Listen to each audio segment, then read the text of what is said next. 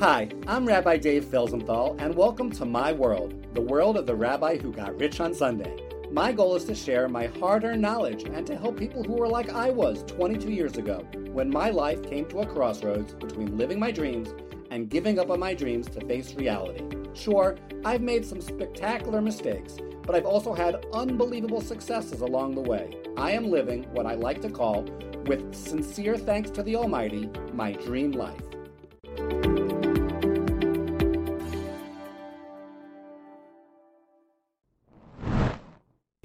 So you've come to the right place if you want a dream life. Want to do what you love, but balance that with material wealth as well.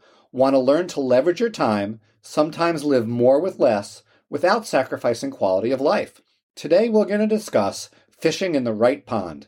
Kevin can't remember a time when he hadn't been struggling to make his monthly sales quota. Day after day, he goes through all of his lists, makes all his cold calls, still he always comes up short.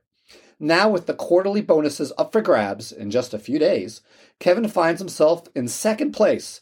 He finds himself in second to last place in the office in terms of sales.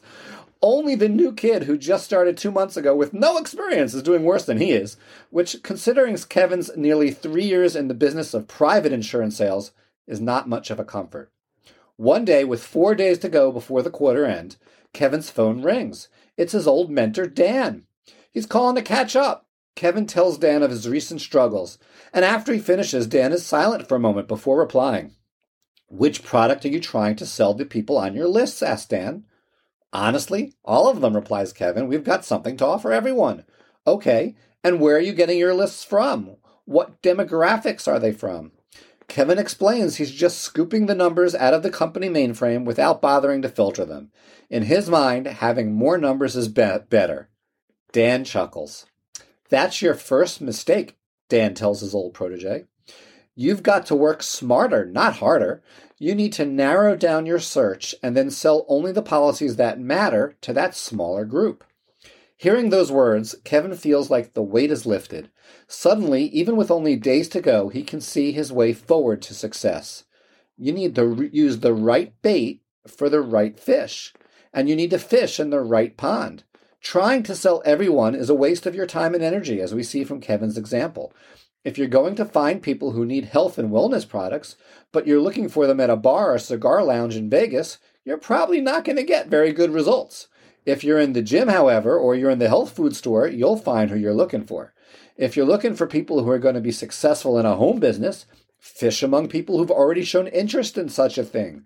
Don't start from scratch with people who have had no interest, because you'll have to change their mindsets and interests, and that takes a lot of time. Not everyone's going to want what you offer, so why wear yourself out trying to reach them? Instead, focus on a smaller niche of prospects and give them what they want. In short, you need to define a target market. This is a simpler process than you might think. All you have to do is find out the following. Where do they live? What are they interested in? What attracts them? What causes them pain? That is, what's a problem that you can solve for them?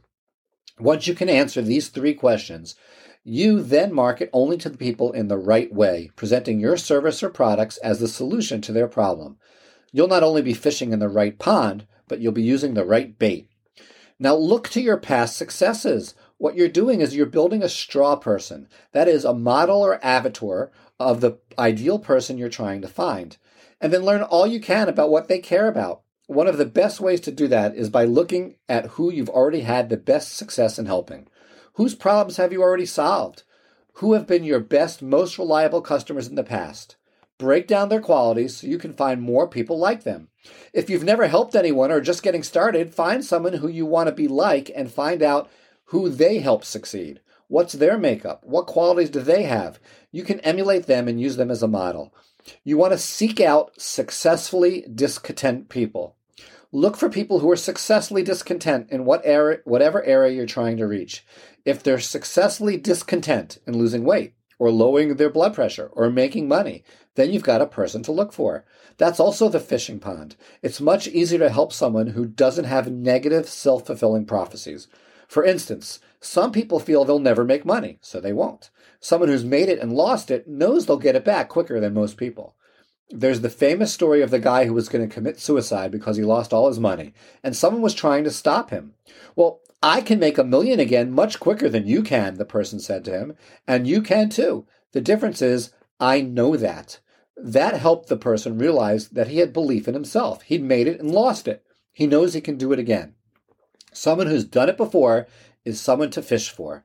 There's an example from the National Football League, the NFL, that comes to mind. If you're going to make an expansion team in a new city, you could recruit college players and develop them, but it'll take a long time to build that team into a winner. On the other hand, if you could take existing NFL players who are already great at their sport, have done all the right things, and simply aren't appreciated by their current teams, you can build a winning franchise much faster.